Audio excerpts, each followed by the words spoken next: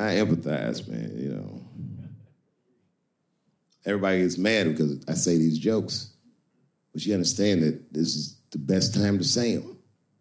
More now than ever. And I know there's some comedians in the back. Motherfucker, you have a responsibility to speak recklessly.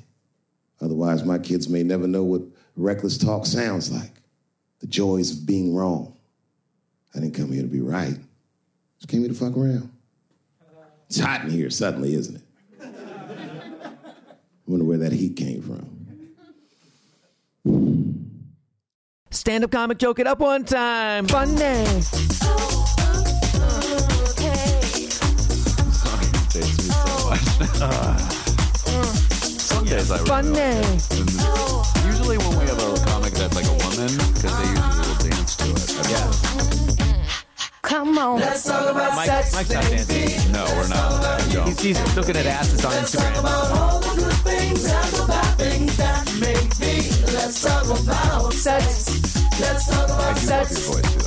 Let's talk about sex. Let's talk about Sets! Welcome to the Comedy Nerdcast, Let's Talk About Sets, where we explore the science and craft of stand-up comedy as stand-up comics ourselves. Also, Harrison is here. I am here, and let me just, because of the Chris Hardwick thing, we are not affiliated with Nerdist, and now I'm glad we're... They answered none of our emails. They answered none of our emails, and now I'm happy for that. Wait. Yeah, because he was busy abusing somebody. Yeah, exactly. Yeah. Well, Now I know why he wasn't around. Yeah. Today's theme is wrong comedy, and our guest today is Mike Racine. Hey, guys. Hey. How you doing, man? And we're going to play a clip. This clip is by Patrice O'Neal. It's called Harassment Day, and it's from Elephant in the Room, 2011. Like, ladies, let's discuss harassment for a second. Let's just, you feel it a little bit? Like, let's just discuss it. Why can't I harass you? Sometimes. God. I can never harass you. Never. And I'm not talking about, ooga booga. Like, I'm talking just...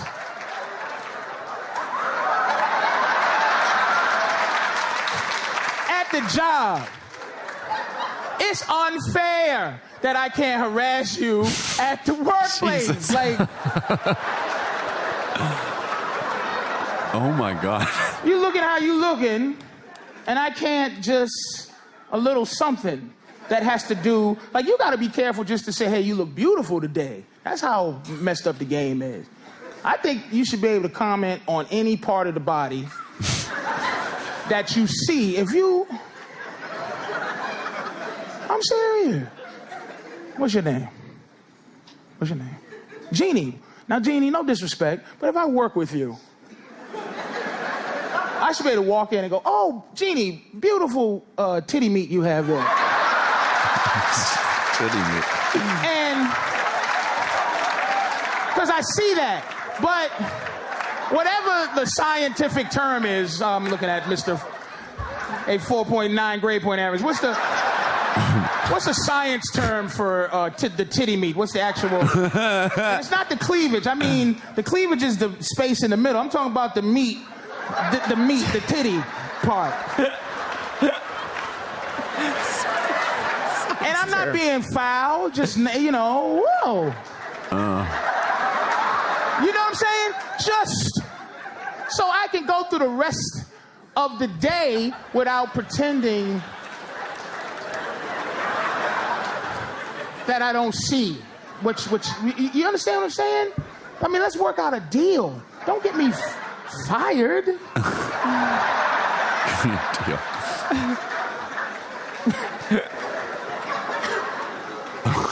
Having women work with men, right, is like having a grizzly bear work with salmon.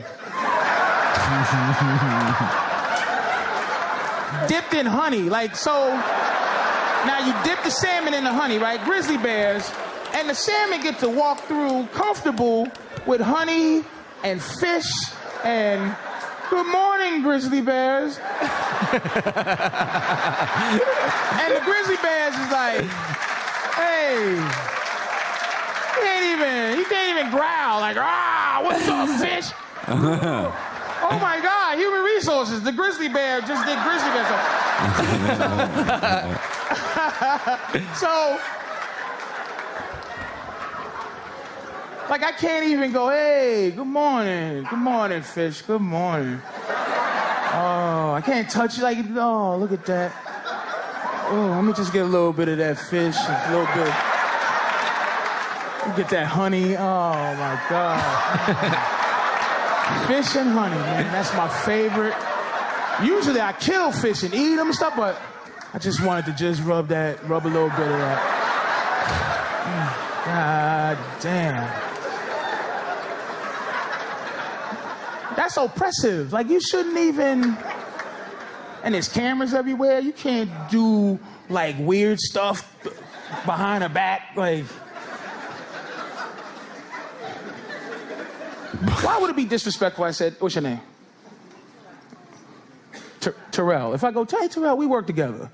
And I go, Terrell, hey, do me a favor. Let me know when you're getting up to go to the bathroom so I can sniff your chair. Oh, my God.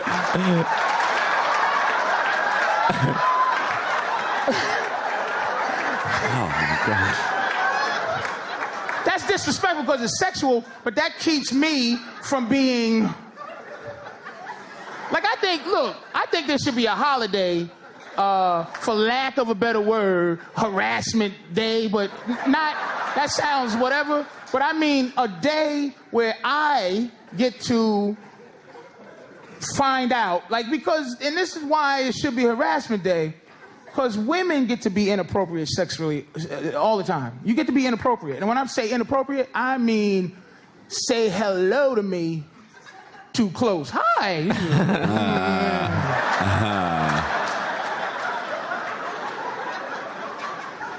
Or some weird massage because you think we're friends and you, good morning, a little kiss, and he's just like, oh boy. And you think in your head, man, I wonder if I don't know. But harassment day allows you to be able to ask all year. I say the Tuesday before Thanksgiving.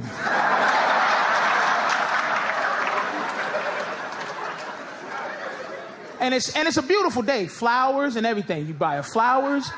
You just real cool. You walk up. You're respectful. You say, hey, how are you? You know, good afternoon, Terrell. Happy harassment day.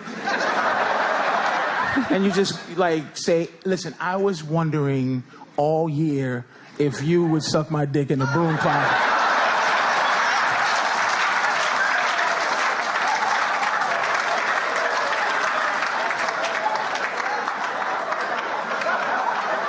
And you just be like, no, thank you, I'm not. And you be like, thank you, keep the flowers. I just thought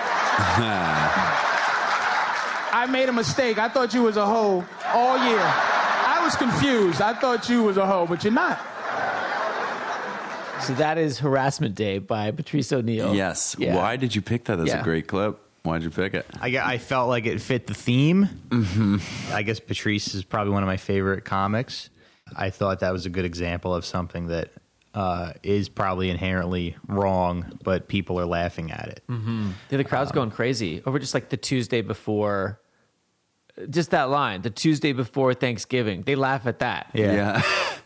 Because they're so on his wavelength of wrong. Yeah. I don't think I've seen a comic like him. Like I really at all. I got to see him live a couple times, and he would just come out and do like 20 minutes of crowd work before he even like told a joke. He would just come out and start fucking with people, and to me, he was like the most pure stand-up I've ever. What do you mean by that?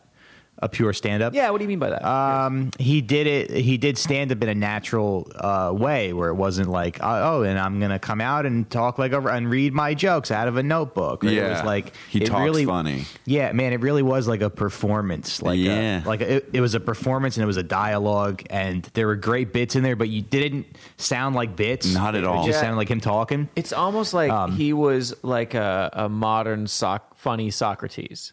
Like he's sitting there asking them questions and leading them where he wants the audience to go through his questions. Yeah, he was so good at that. Yeah. He was so good at kind of like entrapping people into his like fucked up way of thinking, which like going back and watching it, you're like, oh yeah, this is like wrong. Yeah. But you know, he does a thing on his HBO half hour where he's like, what if you women lost your pussy? He's like, what would you do? We played that on Kenny DeForest episode. Oh yeah. What if they lost? And he entraps them into. Yeah, and they're like, blowjob, anal sex, and he's like, none of you said play pool, tell better stories. You just made yourself a series of holes. Yeah. Right. I think there's two definitions of wrong, primarily, which is one is wrong as incorrect. And then one is wrong as bad. So one like factually incorrect or morally bad. And both kinds of wrong are funny. Super funny. Yeah. Like I was talking to Frank Terranova about how he watches gay porn on my show when we did it together. And I was like, Frank, you must be like a little gay if you're watching gay porn. And he goes, no, I'm not, because I watch the most hairless men. And it's just the fact that he thinks, Yeah, the most. I listened back to that. I just lost my shit. Yeah. That's funny. He's a wrong dude if you're ever in New York. Yeah. I think it really, really works when you mix the two. Like what I mean by that is when you're factually correct but morally wrong, like or logically correct, like you can every single step works. Yeah. But then you're like, wait, how did we get here? Yeah. Like this feels wrong to me. Yeah. But the logic getting there, you're like, yeah, okay. Oh, what? And I sort of like what happens with this Patrice bit, where he's just sitting there like, why can't we work out a deal? Like he's logically saying, well, this is how I feel in this scenario. I get how you feel, but why can't why can't we have a deal where I get to do it one time or something? Yeah. Like it's this logical, like he's getting there logically. Trying to compromise sexual harassment. Yeah, like he's even in a way he's like making it. He's making it consensual. Yeah, that's very interesting. Yeah. It's also like, I mean, that topic, there's so many like gray areas there. Yeah, like for I was sure. listening to that clip and I'm thinking about all the Instagram stories that I watch every day, like all these like thirst trap things that these girl comics are putting up. And like, it's great that they're doing that. And like you see that, you know, and you have this urge to be like, looking good or like whatever dumb thing you're gonna say, and I'm always like, I can't do that. I'm in a committed relationship, but every once in a while, you know, one of them breaks through the dam, I think, and I end up I collapse and I go, hey, you're looking good. Yeah. All right, keep it up. You know.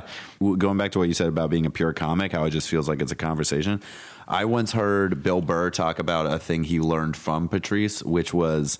He was like, every time you do your jokes, it's like a little bit different. And then Patrice was just like, I just like to keep the essence of it. Yeah. And it's like, if you're talking about shit He never did a joke the same way. Yeah. And I think shit like that is the reason why. It's because in this bit, to be truly funny about it, he has to talk about his feelings on it, because his feelings he knows are funny, and they aren't, even though it's an offensive thing to talk about, he knows how to deliver it in a way that's, you know, like, I mean, what you said, it's a compromise. He's like, how can we figure this out? And it's so much harder to do that if you're just memorizing words to do that rather than speaking from his heart. So he's speaking, I mean, it's the other side of that coin, though, is like once you establish a rhythm, you do like to have that because you like to have those jokes that you can fall back on. You go, oh, I know this works. Yeah. You know, so it's definitely easier said than done to do stand up that way. Do you think maybe he just understands over time, or like a comic in general, just understands how they feel by, like, it just ends up keeping coming out this way? That's kind of the joke now. It's the wording is this way. Probably. Yeah, that was probably his style. Yeah. Like, I can't imagine somebody like John Mulaney changing the wording of his jokes because it's the way, you know? Yeah. It's the way it is. He's charismatic, robotic in a way. Yeah. So he does parts where he's logically, factually correct or whatever. Like he's the logic works. Yeah. And then that's going to pick up on the microphone, just, you know. Sorry, pal. This is what you get for making me wait. Fair. Slam it on the table. Totally fair. Yeah. Okay, so but then he goes the other direction, and he's factually totally incorrect. Where he's like, "Hey, what are you 4.9 grade point average? What is the science term for titty meat?" Titty meat, right? Yeah. Where he's like, okay, like he's clearly just incorrect. Like they don't even have a 4.9 grade point average, right? So it's just fun in being just wrong about that. And he's beckoning for a better way to say it. He's like, well, how would you say titty meat? Like, that's a very funny thing to do because it's like you're forcing them to answer you. Yeah. Even though they don't want to be part of that conversation. So do you guys ever watch Yamanika's Instagram? I haven't seen her Instagram. I follow her on Twitter, though. Her Instagram, you got to follow. It's some of the funniest stuff I've ever seen. And a lot of it is just her watching Saunders TV. Is who we're talking about. Phenomenal. Please follow her on Instagram, and because it's like just her watching TV, like 90 Day Fiance or whatever. And she watched a Vice documentary that aired recently. It was about like political correctness on college campuses, and they were talking about like triggers and trauma and stuff like that. And this one girl was talking, who's like the booker of the school, and Yamanika paused and she goes, "Bitch, your hair trauma's me." And it's funny that that's like wrong, but yeah. But the fact, I think her taking that liberty was super funny. Yeah, that's very funny. Why do you think it works?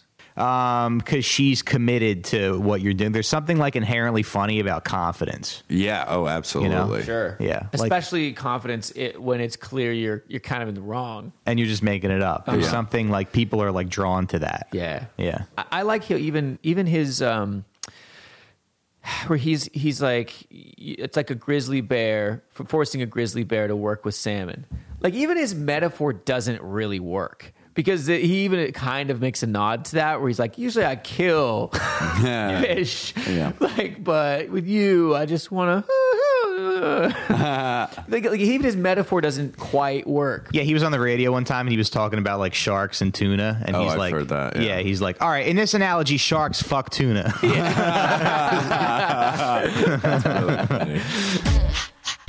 He talks about the fish and the honey, his favorite things, whatever. And he says, "Why can't we have just if you're going to go to the bathroom, let me know so I can sniff your chair." Yeah. And that's like at that point, like he's crossing the boundary, her personal boundary, in a weird way. That's like wrong, and the joke ends on a wrong note. Yeah. Right? Yeah. So there's a theory about comedy, the benign violation theory. absolutely. Yeah, which you guys are probably.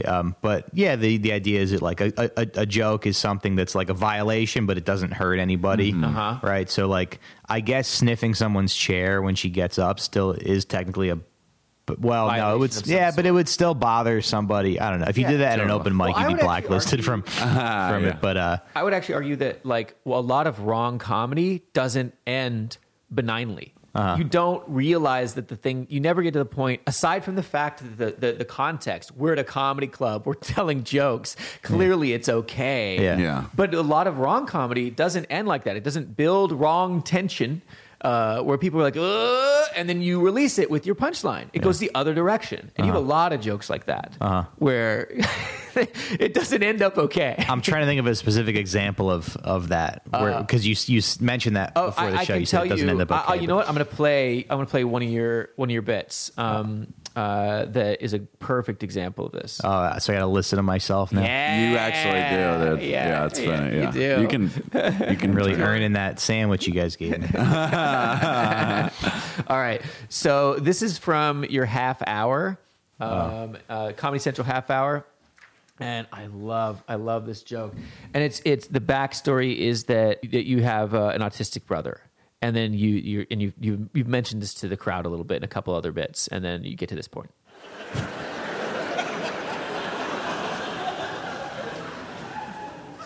But my brother is getting older now, so like I'm starting to realize my parents are going to be gone someday because they're getting older and he's getting older, and then I'm going to have to drown him,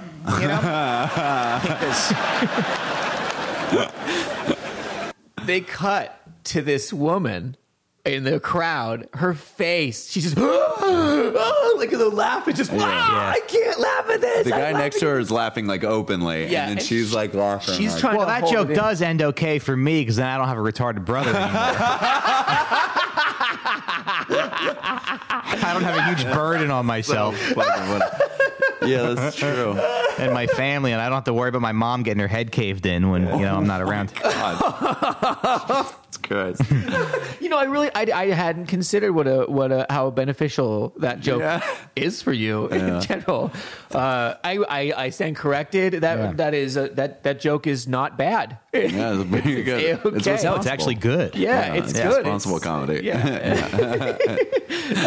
I think it's woke as fuck. No, so that joke, but you know what I'm saying? Like, for everyone else who's not living your comedy. I'm actually writing for Slate. I'm writing. It's actually, hey, liberals.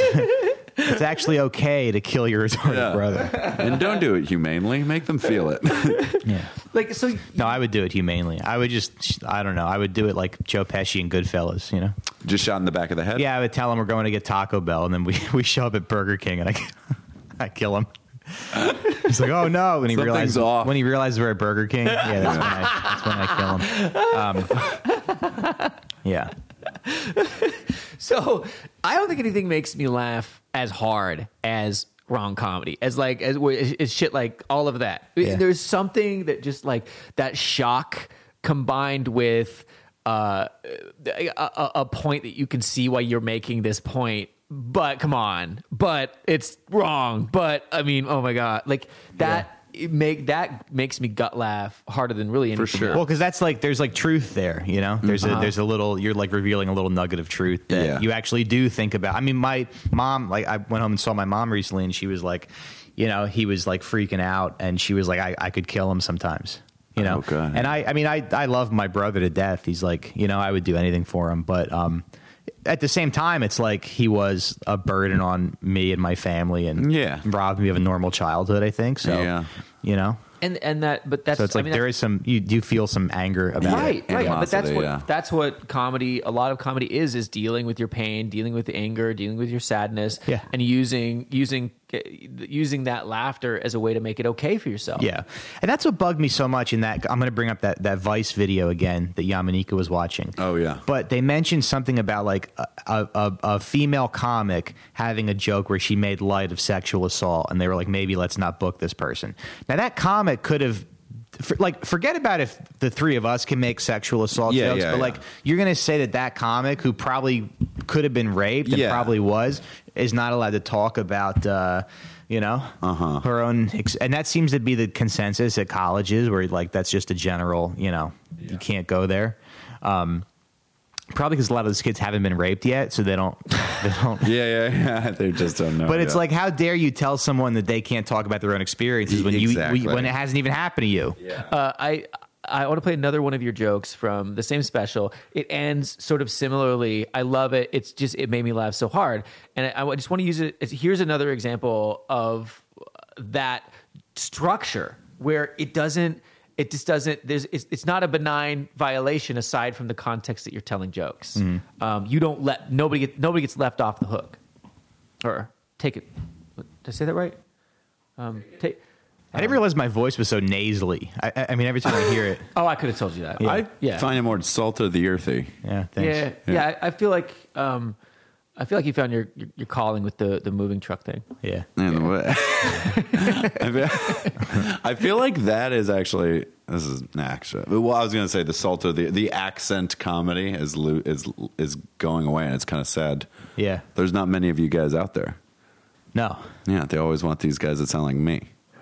No, they don't. I just mean like accentless and boring. Oh, yeah. No. I mean, sound like narcissistic? Yeah. Just crazy. Yeah, that sound? Lunatics. Well, that's the frustrating thing. Like, I actually had a friend of mine be like, you're like, I asked her for a spot on a show, and she was like, you're a white male. We shouldn't even be booking you anymore. And I'm like, but I'm not really. I'm Italian, and I can't even like read. So I don't really have as much of the white privilege as you think I do. Yeah. Let's play that joke. So here it is. This is also from Mike Racine's Comedy Central Half Hour. I don't know if any of you are servers or bartenders or whatever, but I think now that I don't wait tables anymore, I'd love to make a reality show about being a waiter. And what we're going to do is we're going to take really wealthy people who have never had to wait tables before, and then we're going to beat them to death in front of their kids. Oh God, good. The thing is, if you're a server though, that's funny to you because you've been there. Yeah, you know. It's funny. I was never a server. It's fucking hilarious to me. Yeah. It's great. Yeah, It's just, I actually thought of that joke. I was in the middle of a waiting table shift. Yeah.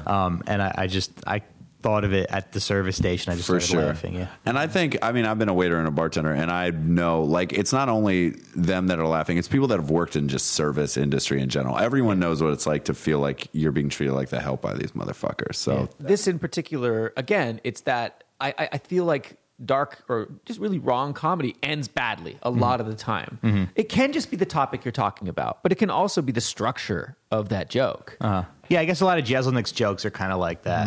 Where Yeah, they we're going end to play in some Jeselnik later. I think also there's something, because you expect there to be a release of the wrongness of it. I think maybe you laugh harder because of it's like a roller coaster that like goes up and then it just stops and then it catches on fire. That's it. That's it. that's fucking funny. Yeah, exactly. Exactly. I do think that's what it is. Yeah. It's like you're driving like a bus on like a bumpy road in like in South America and you just drive it off a cliff. This is gonna be okay, right? This guy's in charge. Yeah. That's fair. Or I still like your metaphor where they're just like they're just going up, and then it just explodes to the top. But right before that, you see everybody's face. Yeah, boom! That's fucking hell yeah. No. And a guy's like blowing a kid in the car in front of you. You're like, what?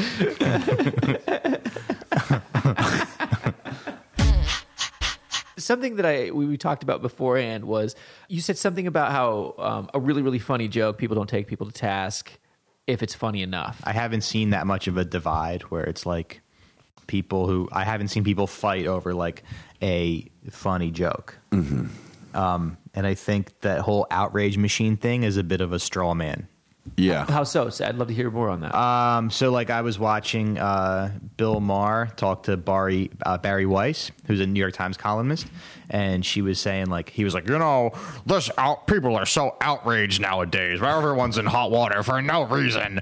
And it's like the reason that she got in trouble was because this girl at the Winter Olympics landed like a triple axel, and she tweeted that video, and she tweeted like, immigrants, they get the job done, which is a line from Hamilton. So already she should be, she's a bad person because she's quoting Hamilton. But the athlete that she was talking about was an American citizen who was born in California. And people are like, it's nice you just assume this girl's an immigrant because she doesn't look like you. Yeah. And then she basically just went on Bill Maher and like lied. But I think that outrage, there was some legitimacy to why people would be upset about that. That's why it's so fun. There's not much fun to be had being good. No. Or being correct. Well, if you being correct though, you get to write for a TV show now and get paid $4,000 that's a week. success. That's not the same as fun. I'm saying it's fucking fun. I don't know. I get you. All right. It's fun when you get to go to Disneyland. When you get to take your kids to Disneyland. Well, you can That's a write in dream. that fucking That's a dream. drivel. That's your fucking dream. No, you know what? I'm having fun. I tell dark jokes and I work in a moving truck. I'm having so much fun. I really do feel like the hyenas have taken it, like it's the Lion King and the hyenas have taken over. But the hyenas are like Harvard nerds who are all getting hired for, are all getting those writing jobs now. But they're not voiced by Whoopi because she wouldn't stand for this shit. Okay. I'm going to go back to my point because I get what you're saying. I get it. It's not fun to toil away and like. No, I know what you mean. Yeah. Like, but I think it's just important. I'm just saying my life is hell. Yeah. I'm just saying this is the hardest year I've had. Yeah. Oh, really? Well, yeah, a little bit. Oh, man. I'm sorry to hear because that. of the social climate and the. I mean, I don't like to blame stuff that's not, but I'm just, I'm just having some trouble like doing what I want to do. Yeah. How so? Well, it just seems like people aren't really buying what I'm selling right now. And I don't want you guys to feel bad for me or anything. I could always go sell weed or whatever. but okay. But, I do want to point this out. Like, I'm just saying what's popular right now is like I want nothing to do with it. Yeah. Right. I feel the same and way. yet, I'll say this, like when I had you on my special Tonight show, I didn't want to put you first, but you had to because of another gig, and the set was it was a little bit on the rough side. But there were people who came up to me afterward who were like, he was the funniest guy. Multiple people came up to me and they were like, he was objectively the funniest guy. Thanks. But people were being sensitive, and I do think it's okay to say, look, the collective consciousness now has turned in a way that's making it a little harder to do what you like to do. Yeah. And I agree with those people. I was fucking dying in the back. It was so good. It's why I booked you. I was like, I fucking love what you do. But you are in a super liberal place at a time when people are trying to compensate for a conservative time. Yeah, but I'm super. No, you're right, and I'm super liberal. I feel. Yeah, and yeah, I've become a lot more liberal in the past year. Like seeing now that ever since Trump stopped becoming a joke. Yeah, which is like probably around like November 7th when Hillary fucked up. Yeah, and ruined everything. Yeah, But no, I don't know. There were a lot of factors at play in that election. Yeah, no, I know. And misogyny was definitely one of them. Yeah. And it's hard to. Yeah, I mean, because she fucked it up like any woman would. It was just fucking.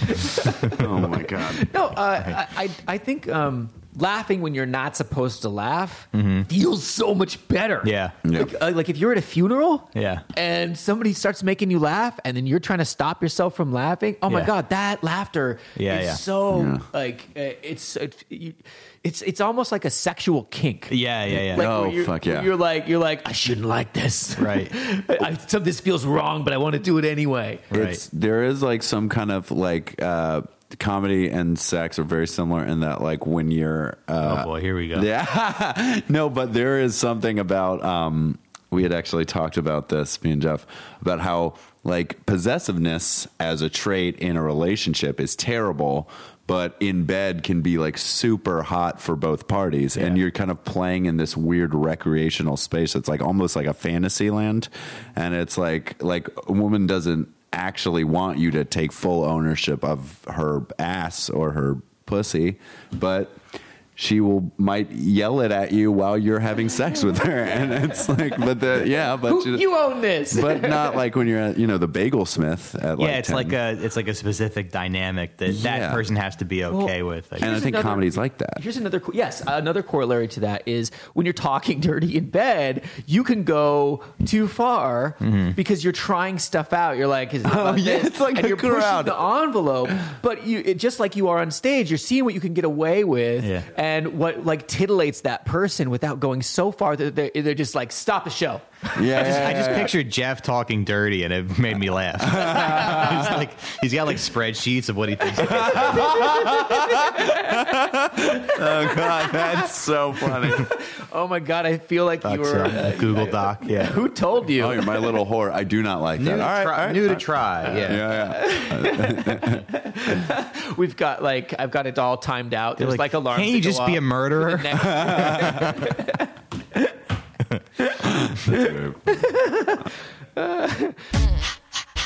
Hey you, I'm sorry it took so long to pump out another episode. A lot has been going on. I went to Burning Man and I got injured before the burn even started. I'm still on crutches and there was just no way that I could possibly edit an episode while I was being a little bitch about that. But that's over, I think. The little bitch part, I'm still crutchy McCrutcherston.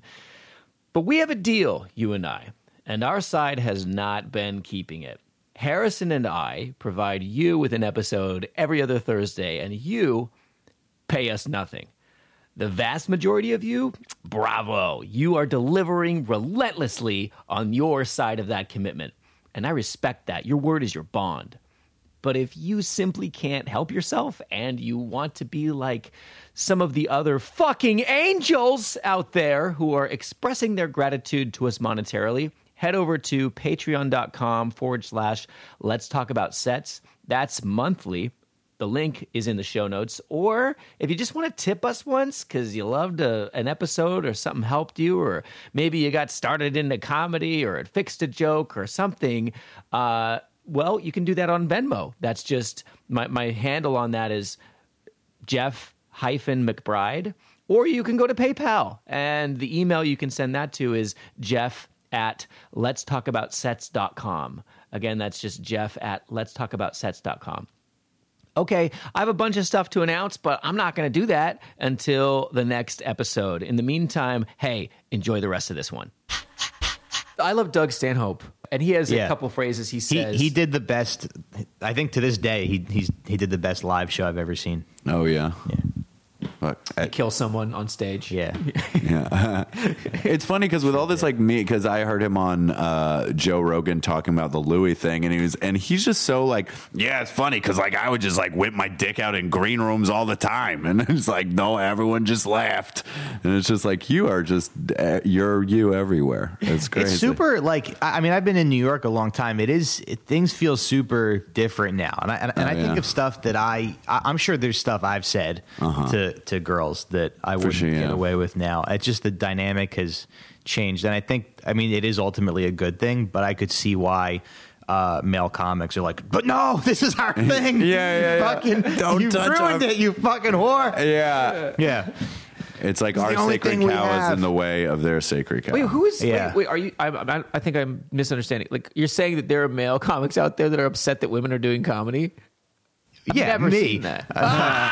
Or in demand, I guess, is what you're saying. No, it's like there's such a zero tolerance with harassment now. Yeah. And I feel like even like I feel like 5 years ago it was much more rampant, and the stuff that I think guys thought they could get away with was... You think you thought... Bill Clinton said that recently, wasn't he? Like, well, the rules have changed of what you can do to someone against their will. Been off fire. He's just been the fucking piece of shit. Yeah, he's just been the worst public speaker recently. Yeah. It's terrible. Yeah. No, and it's a good thing because comedy should be like more inclusive. See, now I feel like I'm talking like a fucking politician. You're fine. But comedy should be more inclusive, and people should feel comfortable to do it. But I don't know. Yeah, Stanhope was like, I used to whip my dick out. It was sort of like that. Yeah. And he meant it more in a clownish way. I think the joke was that his dick was gross or something. And I don't know. Yeah, that's probably... Because I sent a picture of my dick to a bunch of girls maybe like 6 years ago. I just sent my dick because me and Wessel Schmidt were drunk, and he was like, send your dick to people. And I sent it to a bunch of people. They're comedians? Yeah, all comedians, yeah. And then they put it on the projector at the creek during a roast. Oh, my God. That's good stuff. Yeah. You said that you need to, in order to do wrong comedy, you have to really know who you are and where you stand on things. Yeah, absolutely. What do you mean by that? You have to be like not a piece of shit. And there's a lot of pieces of shit out there. For sure. And especially for like, there's a lot of, I spend a lot of time just on the internet, just watching clips of stuff. And I mean, there's a lot of like just white guys on the internet who have no empathy. And they're just these like logic dorks. And they're just complete pieces of garbage who don't care about other people. And it shows with the stuff they're doing. And you have to know who you are and where you stand and differentiate yourself. Yeah, and you have to like know that you have to make a conscious decision to like stick up, that you're going to be the guy who sticks up for people, but not in like a sanctimonious way. You know? Like I say a lot of like, I say shitty stuff all the time, but I think I convey that I'm like a decent guy. Yeah. Or at least I hope I do. But I think maybe like you and your mom know that. Maybe that's it. Totally kidding. No, I think the only reason it works is because people can kind of see like the grin on your face where you're like I can't believe I said that. That's great. And it's fun. It's fun to get away with that stuff. I mean, like Sarah Silverman, built the whole career off of, she like made fun of Martin Luther King. Yeah, Martin Luther King. That's a great bet. I think Martin Luther King. Comedians are kind of, or comedy on is kind of, it's like with dogs. Like I work with dogs, but they fucking smell fear and they smell panic. Yeah. And if they think you're fearful, they're like, oh, you're fearful because you actually like believe something and it's not a joke anymore to you. You're afraid that they're gonna see. Listen, you can tell who's a racist and who's a homophobe, for and sure, who's a misogynist, and Lisa who's a brilliant comic like myself. Lisa Lampanelli said like something like if they can tell if you mean it. Yeah. Like, so if you have like, if you say like faggot or the N-word in your bit. What's the N-word? You can say it, but don't mean it. Wait, what's the N-word? The N-word. What's the N-word? I don't know what you're talking about. Negronis. Fuck. Don't do that to me, man. Said it. Oh, God. Wait, so she said if you say that They can those tell words- if you say it, then like if you say it with hate, or if you have your hate in your heart about it, it's something you can just tell. I mean, we can tell too. It's just like something when someone's like the way that person carried themselves when they said this thing, it doesn't feel like a joke. Yeah. But then sometimes I think the callous use of that word is kind of like it can hurt people because For sure. it has the connection to them. And Absolutely. Well, They're being- not recognizing the impact of what you're going to say and saying it shouldn't impact people this way is really a very one-dimensional approach. Yeah. Like you can't just sit there for a second and put yourself in the other person's shoes. Yeah. Yeah. And be like, you should. It's just a word. You should. Well, yeah, but yeah. like you I can attach say it to this There's memory. consequences, though. I spent some time last night watching that guy, The Amazing Atheist. He's like a YouTube personality, Yeah. but that fucking guy is like, I'm like, I hope I'm nothing like this person. Oh, is he like just like a very like pedantic and like I don't know what that word means, but it's like and you're not going going to entrap me and make me feel dumb. No, I barely know what it means. It's a like over explaining thing just because you want to showcase he's like your he's like a knowledge of it. smug atheist, and he's Those are the like- worst people. I fucking hate. And then he's smugly. he's everything you don't like about white guys, Yeah. And I have been because I want to talk about this too. I have been thinking a lot about privilege, and there's just you see it a lot. There's guys who don't. I don't know. I think to do this, which is why it's probably harder for us. harder. It's harder to be funny as a white guy because Yeah, we don't have a perspective that's important right now. no. Well, no, I think And we Hang on. probably never have. Yeah, hang you're on. probably Like, not. It's to say we don't. You're buying into the narrative. No, but you Like, have to. But you have to work a little harder to find. I stuff mean that as like a to find grand- funny stuff to say. Where it's like Yamanika just goes, "Hey," you know. Yeah. She's just the kind of like pours out. Of I her. sort of, For sure. I sort of accept. I'm sort of like, great, okay. Yeah. I have to be that much funnier because people are going to discredit me because of the source. Yeah. They're just going to. And also maybe expose more of yourself. Yeah. Because they're like, if I'm Like just Louis. not interested, if I'm just not interesting when you look at me, then let me tell you what is interesting about my life. And it doesn't mean that it's like different than your life, but maybe you've never thought about talking about this in public, and I'm maybe helping you figure something out about yourself, or like you can laugh at this place. I mean, I don't know. I got a question for you, Mike. How do you feel about when people take your jokes too seriously? Like, what happens for you? It doesn't happen that often, but I kind of do feel bad that someone came to my show and I made someone feel something bad. Right. Yeah. Because obviously I don't say anything that I don't think is funny, but I headlined a weekend in Connecticut like a couple months ago, and some lady came in the green room, and it was one of those weekends where like they love the feature and they're like, okay, on you. Yeah. And she's like, that pedophile stuff was rough. And I'm like, I don't know. I'm like, listen, you saw me for 45 minutes. I did 17 minutes of pedophile jokes. No, I did like 5. 17 minutes. But I have a joke. I have this one joke that I've been doing for a long time. Then I have another joke about how like you don't want anyone to think you're a pedophile when you're around kids. And then the other joke is like, I'm happy that I'm not attracted to kids. Yeah, I love that joke. Those are It's the so the funny. premises. And she's like, that's rough. So I guess all they hear is pedophile. And, Yeah. you know, So probably because she is one, and it's triggering her. Yeah. She's burying those feelings for kids. For- She has deep down. What attracts Connecticut. you to what attracts you to comedy like this? I thought you were gonna say Pedophile kids. jokes? Yeah. I don't know. I have no idea. I don't want to think about it. I don't know. I wasn't molested. I'm not attracted to kids. Maybe somebody touched me when I didn't know about it. I didn't really mean that. Like they drugged me or something. I you know? was kidding. maybe like when I was sleeping, my mom ate my ass or something, and I don't know about it. God. But yeah, sorry. Go ahead. What? Oh, to like wrong. Yeah. Are you annoyed with me? Oh, totally. I'm very irritated with both of you. Oh, sorry, buddy. What attracts you to the wrong comedy, and then how do you see like the I'm right comedy that's so prevalent right now. So I think the thing I like most about wrong comedy is like, all right, so I'm going to like, but I kind of like this because I don't get to pontificate about comedy that much. Yeah. So this is kind of fun to do, even though sometimes it's like annoying when you hear other people do it. But I feel like point of the entire podcast. I know. We're annoying to certain No, people. I'm realizing that it's refreshing to be able to do this. Yeah.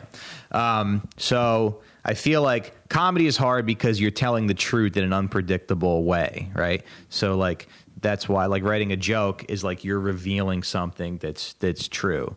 And I feel like some of the most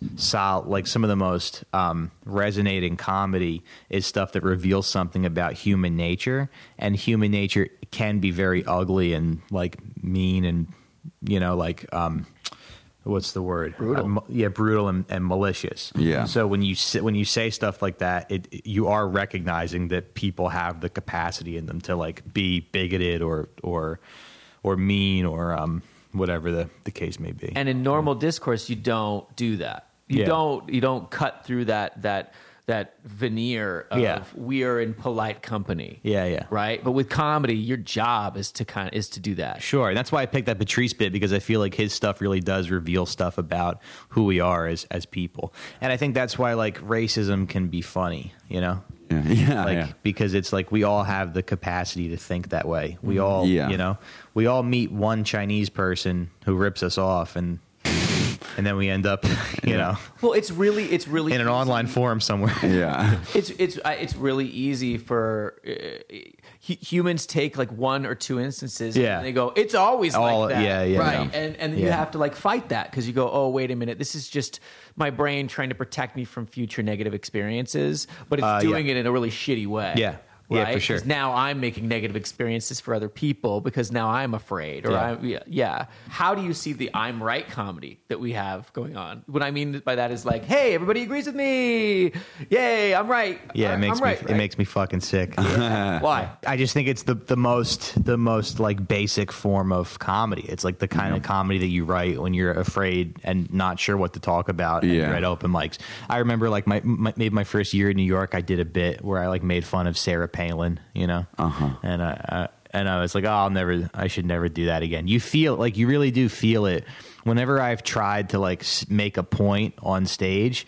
The reaction is like so muted that I'm like, all right, this is not it. This is not what I want to do. And there's better things. Cause I feel like a lot of times the audience does tell you what's funny. Like you work out a lot of stuff and then whatever gets a big laugh, you bring it back, but you don't always know what it's going to be.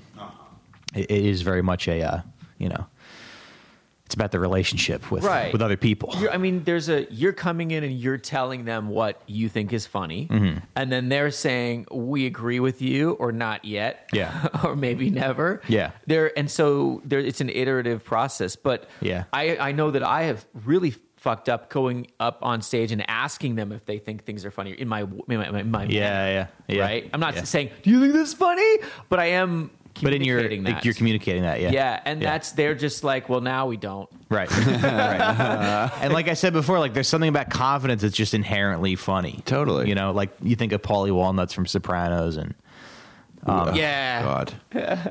Like just the stuff that he would say. Yeah, like especially like confidence where doesn't belong. Where it doesn't belong, something hysterical. Very funny about that. I see it almost like childlike joy in your face when you're doing wrong comedy or whatever. Like that's just like you're seeing what you can get away with. Yeah. Because I was thinking about like maybe the hardest I've ever laughed was just me and my brother and my cousin, and in middle school just listening to an Adam Sandler CD like on my boombox, and it's turned down really low because I knew that my mom would get mad if she found out we were listening to that, because we found out you could buy like a parental advisory CD. You could just buy it if you were a kid. Yeah. And my family's a little conservative. Yeah, mine too. Like, so it's fun to kind of push back against. It's almost like I don't think we would think tits are a big deal if we saw them all the time. Yeah. Like if they were just out and there was nothing for wrong with having tits out all the time, we wouldn't be like, we'd still like them. I think it was still like yeah. but I don't think it'd be Wouldn't idolize, as woo. Put him on a pedestal. Yeah. But my grandmother would always be like, if you were funny, you wouldn't have to be dirty. Like she would say that about comedians. And then my aunt telling a story about like she saw some comic at a resort who was dirty and the crowd didn't like him, blah, blah, blah. Yeah, so it's fun to feel like you're getting away with something. But that approach is also a little bit less accessible, right? Like Doug Stanhope has this line where he's like, his comedy's like he's leading you into battle. Like not everybody's going to make it to the end. Yeah. Right? Because people walk out during a show. Or the other one is just like, it's this is a lot like bestiality. It's not for everybody. Yeah. And I think like you sacrifice. It's almost like you sacrifice some accessibility for deeper, harder laughs and people who are going to be really into what you're doing. Yeah, you definitely do. Yeah. Do you ever like lament that or go, God, I wish I could do that more accessible shit, or you just like, I don't care? Yeah, sometimes, and I can write stuff that's accessible. Like I have some like clean jokes that are funny that I like to open with or whatever, and I could probably write more of them. I don't really write anymore. I'm kind of lazy. I got to get back to writing every day. But when you are writing, what is your writing process like? It's different. I feel like I still haven't really figured it out yet. One thing I know is that an essential part of writing jokes is running the joke by somebody. So that's why you'll usually see me at a show like pitching ideas to people in the back of the room. Yeah. Because you just need that reaction. So if I have an idea, like I'll just read it to you and I'll be like, here's the bit, and I can tell by your reaction if it's going to be something or not. And I don't need feedback or anything like that. I just you like to know. I've noticed this about you. I've done this a few times, but you're better at roasting comics that have been on stage more. But you were like, I think I was gonna say something about Patrick Holbert's wife fucking this dude. You think that sounds good? And I was like, yeah, that's very funny. Yes. Yeah. And you're like, okay, good. You were like, you've run like your riff by me multiple on every show I've had you on. You were like, that's what I was thinking of saying. Do you have a writing partner? Like when you're just like, if you want to sit down, or you just kind of... Sam Morril and I will like text each other jokes, but it doesn't seem to... I think that process works better for him than it does for me because comedy's like, verbal. Yeah. And Sam is such a good joke writer. He's just... You can look at Sam's jokes on paper. Yep. And be like, oh, that could be something, or that's they're just they're devices. Like they're just like, oh, you can wind this up and it'll walk across the stage. Yeah. And whereas I think yours, I just don't like writing out my jokes. It feels exhausting to be like, because I have two new ideas that I'm working on right now, and like if I had to sit here and like type them out on my phone, I would just I would be like, oh, and then I would probably even lose the essence of the. If I write them out full form, if like sentence word by word, it feels like. Yeah, I learned pretty early on that just doesn't work. Does not work. For you. Yeah. But I think the best thing to do is like you have your ideas. So I like to keep a list in my phone of like stuff like it just says could be something on my phone. Oh, nice. I have a list of jokes. But it's just like it's getting fucking tougher and tougher to work out new material because like I'll have a joke that I like and I do it on stage and it does okay, and then I either forget about it or it kind of like stops working. I don't feel connected to it anymore, and it's just like this is not a thing anyone should do with their lives. Come on, let's talk about sex. Speaking of what you're doing with your life, let's introduce Mike Racine. Yeah, let's get him. Yeah. You've been on Conan twice, and you've done a Comedy Central half hour, which we listened to a little bit, and you're headlining around the country, right? Yeah. Well, so like right now, it's mostly just kind of like bar shows in other cities. A lot of the industry has changed a lot where, I feel like I spent so much time trying to be a good comic, and now it's like, I feel like I am one and I have the credits to do that. I have the necessary credits that you would need to do that stuff 10 years ago. Sure, yeah. But I can't really, my agent moved to a different company at the beginning of this year and didn't take me with him. Oh, shit. So it's stuff like that. And it's a lot of guys too, a lot of like straight stand-ups who have been getting dropped and stuff because there's YouTube stars and there's, I tweeted the other day, I was like, what if I imagine myself like sometimes at my nephew's baptism. and I'm like Michael Corleone, and my goons are murdering all the fucking YouTube stars, just purging the world of like all of them. Yeah. Oh my God. You've got a podcast that you're putting a lot of work into. Yeah, that's doing okay, but I really do feel like, I mean, this year I've been kind of like starting over. You know?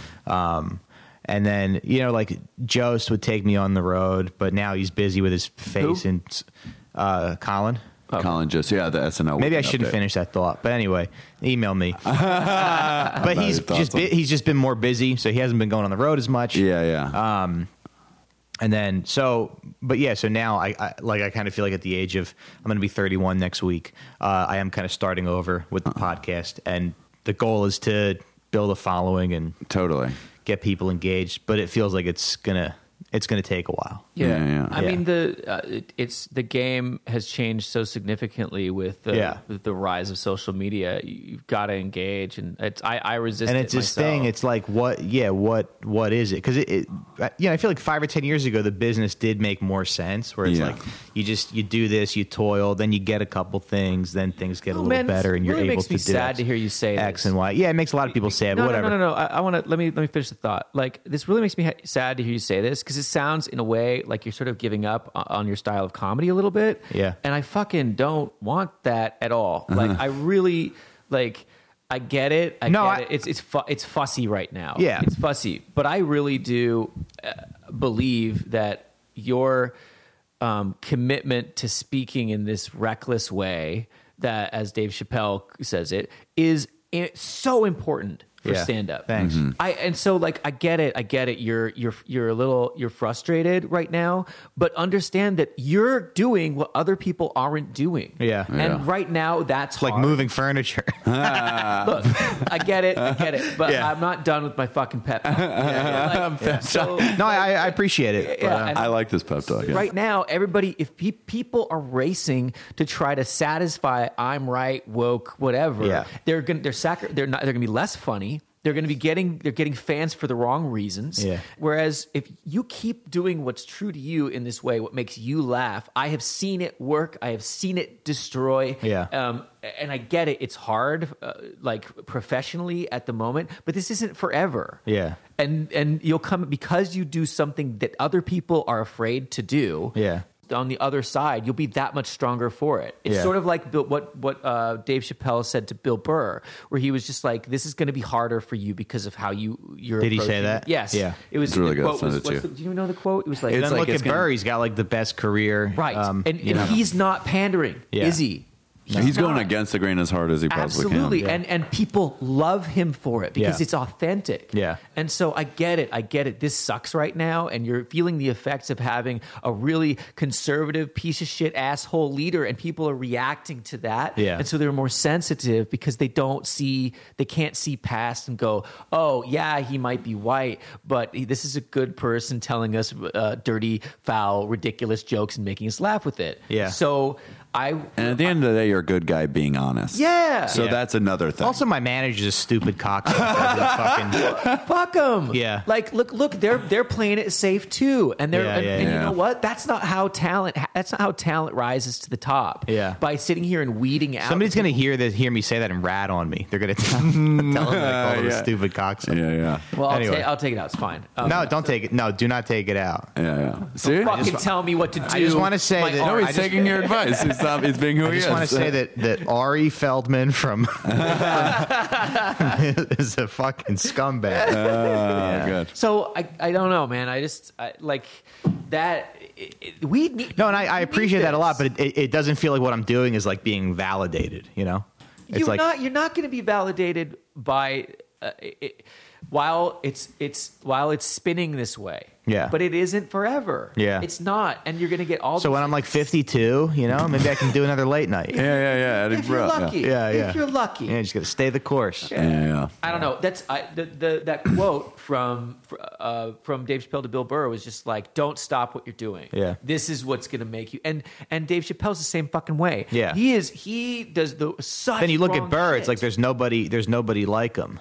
You know? Right. So you can conform. Yeah. And you can maybe like and write for the audience. Yeah. Or you can write your own material and you'll come through it as a strong comic with a strong point of view that people appreciate. So Chappelle's actually interesting because if you're going to talk about wrong comedy, I feel like Chappelle was a guy that Chappelle was kind of like, I mean, we probably all watched Chappelle's show. Yeah. You know, when For I was what in it's high worth school. and shit like that, yeah. Yeah, and it just felt like Chappelle was sort of like untouchable. Yeah. And since the internet and since Twitter and the reaction to it and the pushback was like really weird. Yeah. Because to me, that was just a guy. He was who like great. wholesome before, it felt like, in this way. Yeah. To America. Like, it was like Chappelle was like, he had kids coming up to him saying, like, I'm Rick James, bitch. And even though they're using a profanity, it's like something like everyone could get on board with. And also one thing. But Chappelle was always a guy. I'm sorry to interrupt you, but no worries. Chappelle was always a guy who like everybody thought he was funny. Yes. And to see comics be like, fuck him, get the fuck out of here. Yeah. You're not good. You know who's good? Me and my friends who cover ourselves with cereal. and we eat hot peppers at UCB. Like We people, eat hot peppers. I watch people say that stuff. Yeah. And it I was just genuinely believe that Dave Chappelle is probably the greatest unbesmirched living comedian. Unbesmirched. I think Bill Cosby's probably the best I've ever seen by a long way. Sadly, but but not fun. It's not funny now because underneath it, there's not this good person, right? Yeah, with Dave Chappelle, you feel that underneath it, his wrong, as he's enjoying being wrong, there's this good-hearted person under there. I worked with this guy yesterday. He was like 52, 52-year-old Puerto Rican guy, and I brought up Cosby, and he's like, "Yeah, but you know why are they doing that to him now, all these years later? That's kind of fucked up." I'm like, wait, because he's old? Like, what is that? He's like, "Yeah, it's kind of fucked up. They're doing it now, you know," which is what a lot of Cosby apologists like say. Oh, God. And then I was like, "Well, you know, it's tough in show business. He's one of the most powerful guys, and everybody wants to work here, so people don't come forward. And then when you accuse somebody of sexual assault, like, you know, you're attacked as a whore. Like, I kind of like, And then he was like, "Yeah, I mean, if he a rapist, fuck him." He's like, you know, there's a lot of pussy out here. You don't need to be raping anybody. Oh my God. And I felt like I, you know. What's your podcast about? It's called The Sit Down. It's about organized crime. I felt like when I wanted to do a show, and I felt like I needed some kind of theme. And sometimes we don't get I'm doing a show that I'm totally tired of the premise. Yeah. All this guinea shit. But I started a show. What? You should be in sales. I should, right? Oh, I know. I need someone who can. Sell. So it's about organized crime. You thought you needed a theme. Now you hate it. So originally I wanted to do a show with Frank Terranova. I just thought that would be funny. He, if you don't know, everybody knows Frank. Who probably listens to this, right? We have a wide list. Oh, you do? Okay, so Yeah. Frank is he's a little bit of a legend here in the New York. Frank Terranova. Yeah. He's a 50-year-old guy who has been doing open mics for about 6 years. So he kind of came on the scene when he was like in his mid 40s. And I remember him being like so unfunny and off-putting when I first saw him. Like it was like bad. Yeah, it was really offensive. Yeah. And but he's sort of like figured out how to write a joke. He's got really funny jokes. If you want to talk about wrong comedy, you should you should have him here. But so we want to do a show together. We were like, let's do a show where we like have on like a young female comic and we give her advice, you know. His comedy, I don't know who he really is, but his comedy is heavily racist and misogynist. In a very playful way. This playful, like, hey, I don't understand. I mean, this stuff's different now. Yeah. You know, it wasn't like this when I was young, but I guess it is now. So you know, fuck society. So you know, Travolta's a good-looking guy.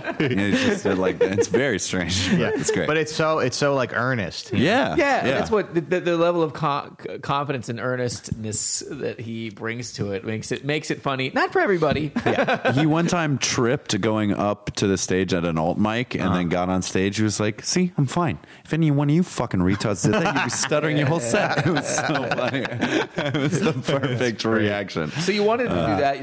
You decided not to give advice to women. We taped a few episodes of that and we were like, well, I don't think this show has legs. And I was like, Frank, why don't we just do a show about organized crime? We'll talk about a different, you know, mobster every week. And you sort of have the experience. You've been around those guys because you're Italian, so you're like, we could do this. Yeah, well, he also like was in New York during kind of like the He grew up heyday. in Bay Ridge? He's from Queens. Queens. Oh, okay. Yeah. Cool. Yeah, but he remembers like when he remembers Gotti and the Chin and who else was around back then. Yeah, those are the So you Gas Pipe, who was the underboss of the Lucchese family. So anyway, so he kind of was around, knew those guys or knew of them. he has like secondhand experience or firsthand experience. Yeah. That's pretty cool. So, and now what is it? So Frank quit the show.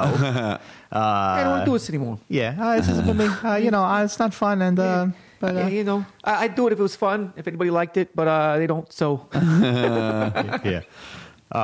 So he quit the show. So I was like, all right, well, now this is like an opportunity to just kind of do my own thing. Matt Anderson is my producer, so I was like, now we can make the show whatever we want it to be. Yeah. So it's just basically, it's just loosely based on organized crime, however we can tie it into that. So sometimes it's very heavy.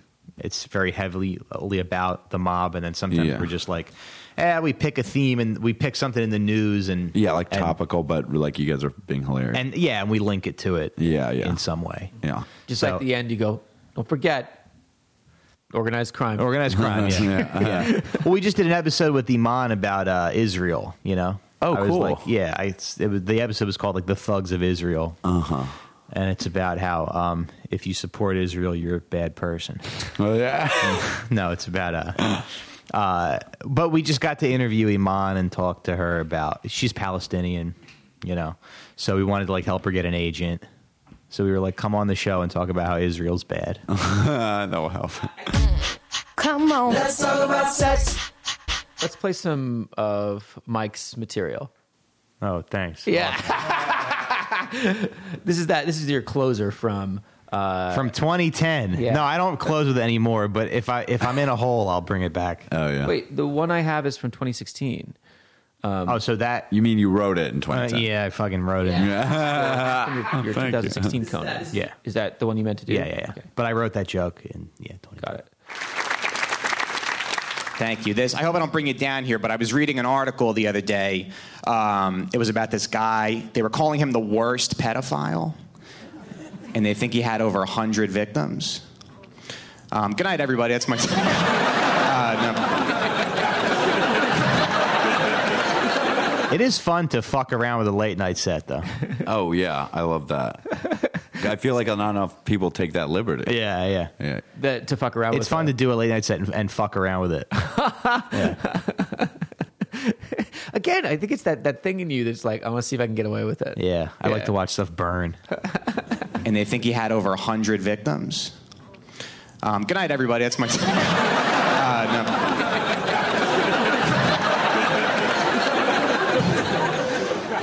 What if I did end the set that way, though? It's not all fun and games. Protect your kids.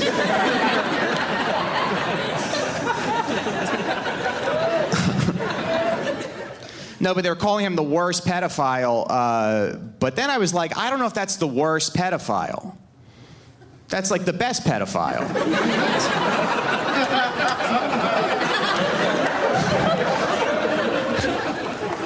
I mean, just because when I hear worst pedophile, that's a guy who, like, can never get his van to start.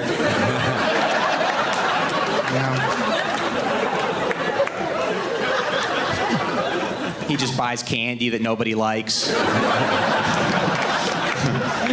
He's at the playground with, like, black licorice and circus peanuts. It's like, what kid doesn't like Necco wafers? I don't understand. Or he probably doesn't even have candy. He's probably got, like, raisins and trail mix. And WNBA cards.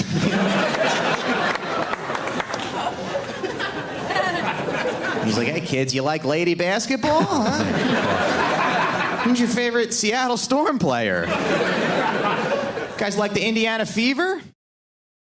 And I guess it ends there? That was from Conan. Yeah. Did they just cut it? They cut it. YouTube clips are weird. No, I No, think this is directly from Team Coco. Yeah, whatever. All right. What was the end You of hear a it? gunshot. Well, it's like there's a, that is the last thing that I say. But then you're like, good night, guys. Thank It's you. weird to cut it right there. Yeah, that's a really Whatever. bad editing job. Hey, it's only a representation of everything I've worked for a very long time. That is a really weird time to cut. Yeah, that was straight. Doesn't They make did a any couple sense. weird cuts. I saw. I know, in that. and every time I would watch it, somebody's late night set, I'd be like, oh, they fucked up. But I didn't fuck up that. I don't fuck up any sets. I always. That's just a bad intern. Yeah. You know, I bet that's like one of those things because, like, it's not like the big celebrity interview. So I bet that's the thing they put the least eyes on Probably, to watch yeah. what the final outcome is like. You hear so many stories like that in this horrible business of people's like life's work just being thrown in the fucking trash. What did you think of the way Comedy Central produces half hours? Because I've heard a lot of complaints, and then sometimes I'm like, I feel like the audience isn't mic'd well, or like, you know what I mean? Well, I kind of did not have a good time taping mine In New Orleans. Yeah. It rained really hard right before, and everybody was soaking wet. And I got on that stage, sucks. and I started doing my jokes, and I'm like, the room was just like off. And I'm like, and when I got off stage, I was like, thank God that's over. And then even I did a joke, and some lady gave me a double thumbs down. Why? Jesus. Because I do a joke about like, the joke is like, have you noticed that the smarter an animal is, the tastier it is? Like it goes fish, turkey, cows, and then pigs are the smartest animal. So imagine how delicious like a Chinese boy is, you know? Oh my God, that's Gives me hilarious. A double thumbs down. I think that's- My parents were there. Yeah. Like, yeah. Oh, this is the risk reward thing. Like the stakes are so much higher because you're playing with fire. But when you play with fire and you dance through a flaming hoop, Yeah. it's fucking amazing, and Yeah. people laugh so hard. Yeah. This is the trade off. You're that tension that you build with talking Yeah. with that. It and if they're on your side, they will laugh so much harder. That joke got me a get off the stage when I did a college show. Really? Some kid yells, "Get off the stage!" Yeah, I'm a victim, huh? Yeah, yeah. That's harassment. Yeah, that is harassment. Yeah, you should I should go have to sued his ass. Yeah, go to HR, dude. Yeah. Oh my- We have a bit by Anthony Jeselnik that we want to play. And he has a whole special that's all about his defense of wrong comedy, of Yeah. being able to joke about whatever. Yeah. That was it Thoughts and Prayers? Thoughts and Prayers. Yeah, I love. This is off of Shakespeare, but that must be a reaction to the number of times that he's upset people just trying to make them laugh. Right, and I think of him like someone outside of myself, and I imagine someone being upset by one of his jokes, and it just seems so fucking absurd. It's so absurd. You just don't have to watch it. It's Yeah. like the point. He actually, I've heard him talk about how like Bret Easton Ellis is like his favorite. The guy that wrote American Psycho is like his favorite author and like a huge influence in him creatively. It's like you can kind of tell he's almost like playing like a Patrick Bateman type character as his stand-up comedian persona. Yeah. And I think that's what makes it untouchable. It's like he's Which is going to say fun. the worst thing. Yeah. So I have some ideas for like videos that I want to do, and I've been trying to do this. Me and Kenny DeForest kind of wrote this together. Yeah. When we were in a moving truck one day, but it's a short film about a guy who's an Uber driver, and it's like Taxi Driver, but the guy's like super. He's a huge bigot, but he's really good at avoiding traffic, so people keep requesting him, so they have to listen to his like rants. But he gets them to their destination. on time, you know, That's very funny. yeah. So like, but I think it is. Yeah, it's fun to play around with those characters because they exist and they're part Totally. of the experience of being a human. You know? And if you don't shed light on them, it's like I mean, they are a joke. So Yeah. like, let's. Yeah. But I will say, if you are going to do that, you do have to have empathy. And you do have to think extra hard about what how your stuff affects people, because you can't be that guy who's like, get over it. That's a perfect introduction to. Go ahead. This is Seduction, and it's Anthony Jeselnik's track off of his 2010 album Shakespeare. My girlfriend keeps asking me to choke her while we're having sex. And I keep saying, hey, baby, maybe I'm old-fashioned, but what's wrong with while we're having dinner?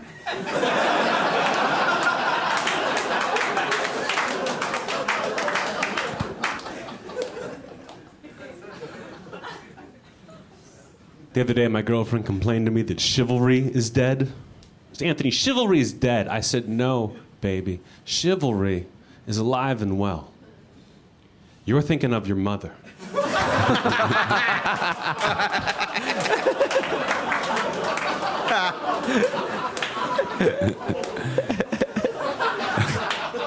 Let's talk about that joke. Yeah, that's a fantastic. I've never heard that before. I love this album so much. It's so good. Yeah. It's so good. Yeah, that joke is so great.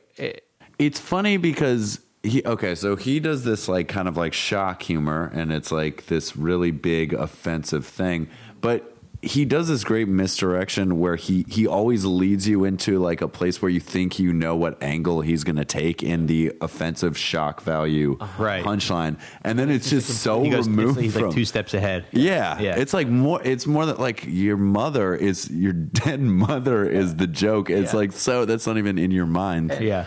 That is my favorite thing to do, writing jokes, where I like to be like, okay, what is the audience? Because you got to give the audience credit. Yeah. You know? So it's like, so I go, what does the audience think I'm going to say? And then where can I go with that to take it even further? Yeah.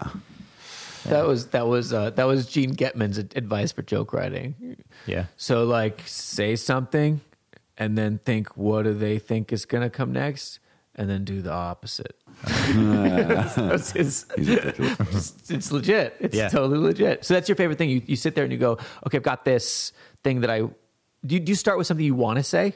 I like to start with things that I want to talk about. Yeah, and then try and just, I don't know. And then you go, this is, what do they think is next? Yeah. In this. Yeah. And a big mistake that I made, and I think a lot of comics make, is they mistake the premise for the bit.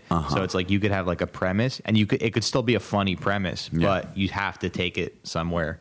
For sure. You got to go somewhere. And how do you determine that? You have to put your own spin on it. You have to write. You have to do something with it. So, like, sometimes you mistake a funny premise for a finished bit. So you go, hey, isn't it funny about, like, you go, isn't it funny how, I don't know, like something you're noticing, and then you think it's done, but you have to, so it's almost like you're attaching another car to the train or something like that. It's like you have to add to it. You know? You could that's a feel thing, too. Like, you can feel it. Like, I'll give you an example. I thought that pedophile joke was done when I was like, that's like the best pedophile, right? Yeah. So, and I laughed really hard when I thought of that. That's the best pedophile. But that is just the premise. And even though it's a funny premise, the thing that I add to that bit is, okay, so what does a shitty pedophile do? So he has black licorice and WNBA cards. That's my unique thing. That's my thing that's like uniquely mine. Yeah. Right. You also are like explaining to the audience like why that is the way you think of it. Because it's like this visual will help you understand what I'm talking about. Just like Jeselnik's joke rests on a reinterpretation of the word dead. Yeah. Chivalry's over. No, this person's dead, right? Yeah. Yours rests on the reinterpretation of the word worst, right? It's a pun on that. Yeah. And that, I think a lot of comics, they know to do that. They know, okay, well, I need to have a pun of some sort in here, but then they make that pun the joke, not the twist for going into the next part of the joke. Do you know what I mean? They're like, see, it means two things. Yeah. Look what I did about the two things this word means. That shit drives me crazy. Yeah, for sure. But, okay, let's keep going. Anthony, chivalry is dead. I said, no, baby. Chivalry is alive and well. You're thinking of your mother.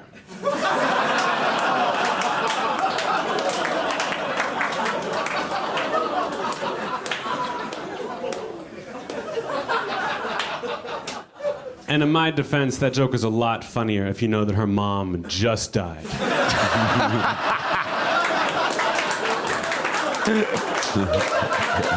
But you can just imagine like some Midwest housewife being like, oh, that's the Southern accent, but some lady being like, this is mean, you know? Yeah. There's no need for that. Yeah. Oh, goodness. Yeah.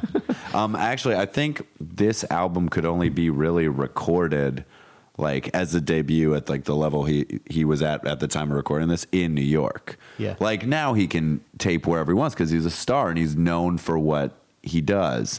But at this point, when he's just like a local headliner that's very, very, very funny, it's like it has to be in New York because they're the only people that can take it from someone they don't really know much about, I feel like, to be laughing as hard as they are in this album.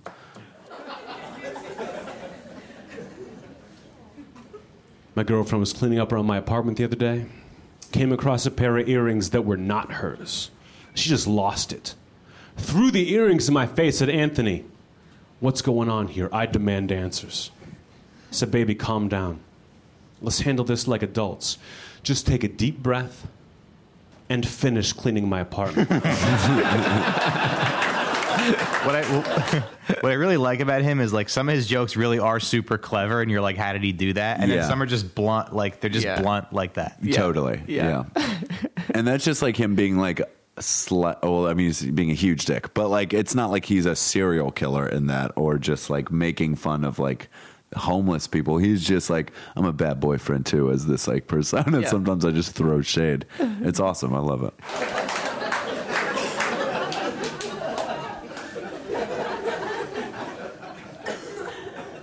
I don't live with my girlfriend.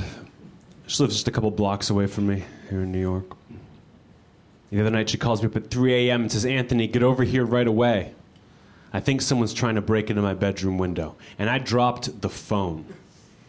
And I was so pumped up with adrenaline, it was tough to get back to sleep.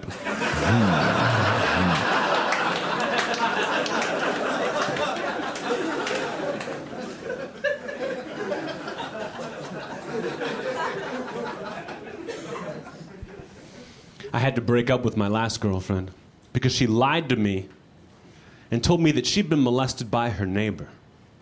But I know her neighbor. He's a really cool guy. Not like her creepy-ass other neighbor. That's just all clever. It's so stupid. That's just so, dumb and clever. Yeah. I love that. Creepy-ass other neighbor. It's fun, like that he's both incorrect and bad at the same time. Yeah. It's like...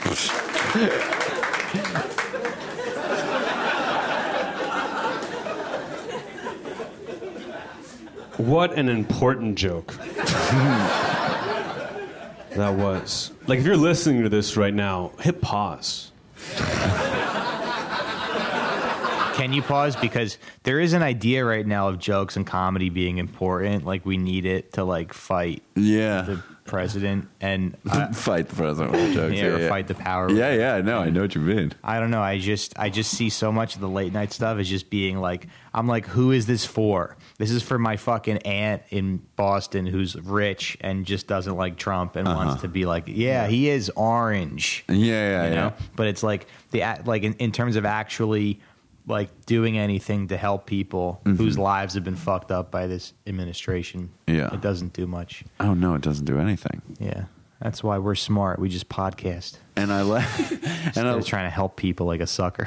And he's like, what an important joke. Just like, I love that he just like his persona like wears like, you know what's funny? It's like, he's saying all these awful things and that's his persona, but his persona is also, I'm a genius, I'm important, I'm right, which means he kind of is a caricature of these people that we're talking about that do this I'm right comedy in this weird way. He's just the comedic voice he's using is detached from it. It's completely opposite of that. But he's still incorporating that self-righteousness in his act. Like he's teaching them something. Yeah. That manner it's like, this is what you sound like if you just said things a little differently. Yeah. Yeah. And you know, like when Bo Burnham does that song Repeat Stuff and he's like, everybody, and then everyone starts saying repeat stuff and then he turns the lights to look like Nazi Germany and he starts hiling. So it's like, and it's like, see, you're just following instructions. It's I love when comedians do that. But anyway, his whole persona is the backdrop of it is what makes all this work. Yeah, it's so over the top. You go, there's no way. I don't even think he could explain it because it's like something he's doing is so genius, and it's just like it's this nice cocktail of. Well, I think it's really similar to Andrew Dice Clay. Oh yeah, yeah. There was a weird moment in that special where he's doing a robot and the robot says the N-word and the robot's like, I'm not human. I can say whatever I want. And it's just like, no, that is just you wanting to say the N-word. Yes. I have. Oh, and Bo Burnham's special. Yeah, I remember I watched that kind of recently. I was like, no, Dice just says it regularly. Like, Dice just says like a man. Yeah. Hey. Okay, wait, keep playing. What an important joke that was. Like, if you're listening to this right now, hit pause.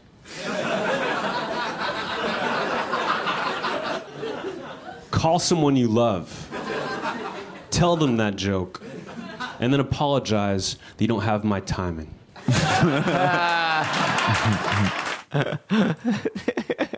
So much. Great. And that over his hyper ego confidence thing, it's part of the wrong piece of what he's doing. Yeah. Right? You're just like, oh, you're not supposed to act like that. I also don't like what if he's in a bad mood and has like so low self-confidence that he has to do that line?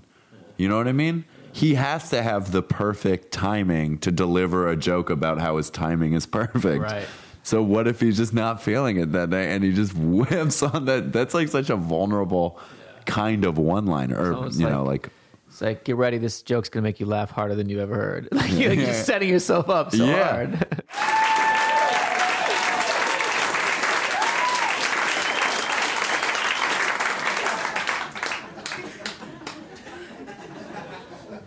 I live in New York now, but I used to live in New Orleans. That's where I went to college. Shut up.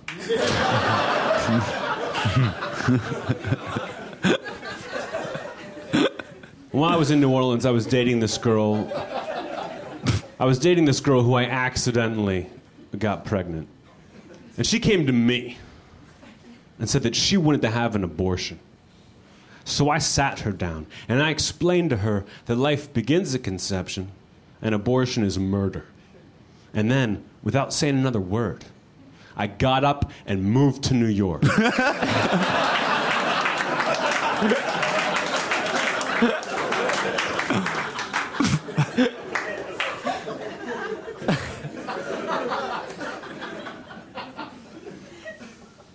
I don't get embarrassed a lot. I think it's hard to embarrass any comedian. But last summer I'm at the beach.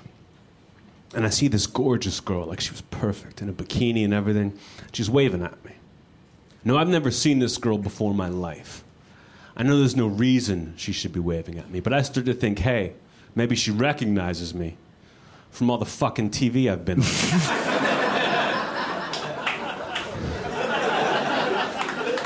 So I go to wave back. And it was like slow motion from a movie. Right as my hand gets to here, where I'm now committed to the wave, I realize, oh, she's drowning.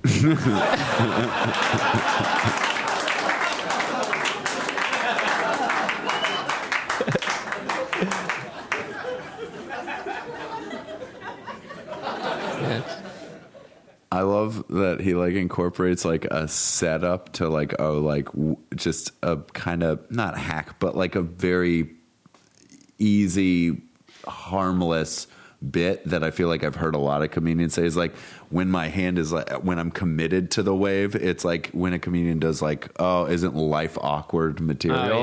He like sets it up in this kind of like traditional way. And then he just does this thing, and then I just really like that because like the language he's using is like, I don't know, it's like awkward alt guy comedy or you know, dad jokey almost. Yeah, and he, I mean, again, his misdirections are just so fantastic. You think it's like he often picks a commonly done joke, so that you feel like, oh, I think I know what this joke is going to be, and then. It's not just here's what this sentence might end like. It's here you've probably heard a joke like this before, and then he takes it into this like wrong space that has shock with it. Yeah. Do you think since you're like not because he's like kind of doing a character since you're being yourself, but you're also being like what do you think the difference is in terms of the audience's like reception of you? Like what they're thinking, because they know he's not supposed to be good, but you're also like saying like, things that are edgy. And so it's kind of like this thing, but you're also yourself. Yeah. What do you think of the difference? Because you're still being received the same way.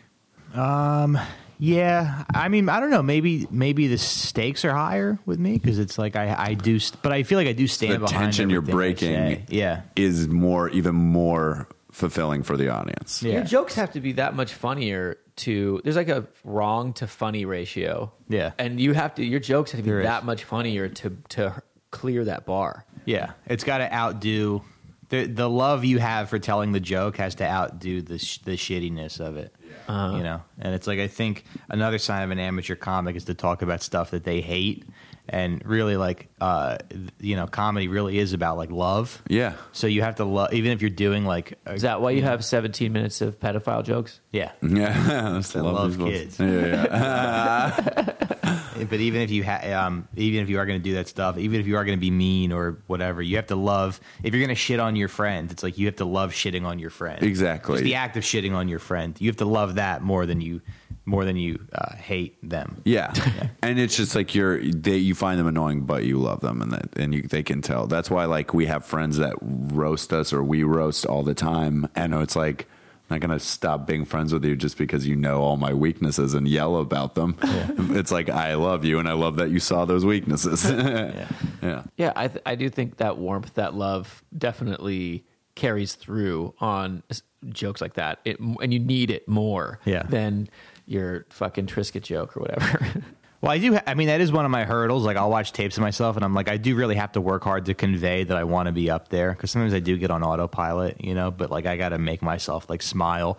Like, I gave myself a pretty good note, I think, recently, which was, like, you can't let anybody stop you from enjoying your time up there. Like, you have to convey joy. That's great. You know, being on stage. Yeah. And if you don't, the set's not going to be good. There has to be joy in everything you do up there. Yeah. Come on. Let's talk about sex.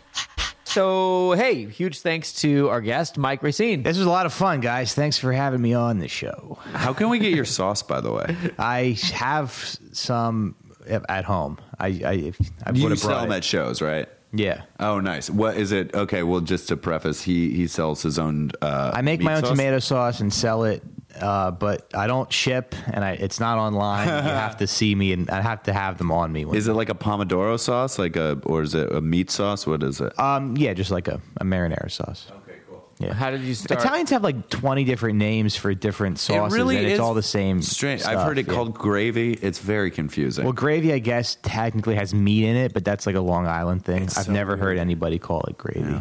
I used to date Italian. So, if you see Mike Racine, definitely ask him if he has sauce in his pockets. The Sauce Cast. Call us episode the Sauce Sauce Cast. Cast. We just make it a sauce podcast. We just do another hour on sauce. Yeah. We kick Jeff out of the room. Alfredo, you know, it's not really Italian. No, it's not. Yeah.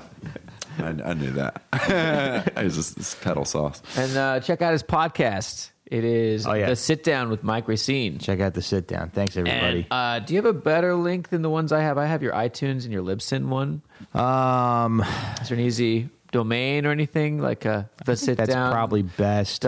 .com or We don't have a website. we don't No. do that. So if you see Mike Racine, ask him for sauce and maybe a copy of his podcast. He'll give it to you on I have it on CD. VHS. Yeah. Every episode. VHS of the podcast. Yeah. No, the links will all be in the show notes. Follow our guests on Twitter and Instagram. That's just Mike Racine, MikeRecine. And then on Facebook, he's Mike.Racine. And then go to he does have a website. Is your podcast linked from your website? Yes, it should be. Yeah, awesome. So that's MikeRacine.com. And then, of course, a couple plugs of our own. Head to specialtonight.com. You can see our latest with that series of comedy shows that I produce with Sadek Samani, or go to latenighromp.com. It has grown. It's really fun. Harrison helps me out, and my co-producer on that, who is amazing, is Teresa Sheffield. And then if you would like to support the show, go to patreon.com/Let's Talk About Sets. We will always take your assistance. Thank you so much to our Patreon donors that are helping us out already. Anything else before I...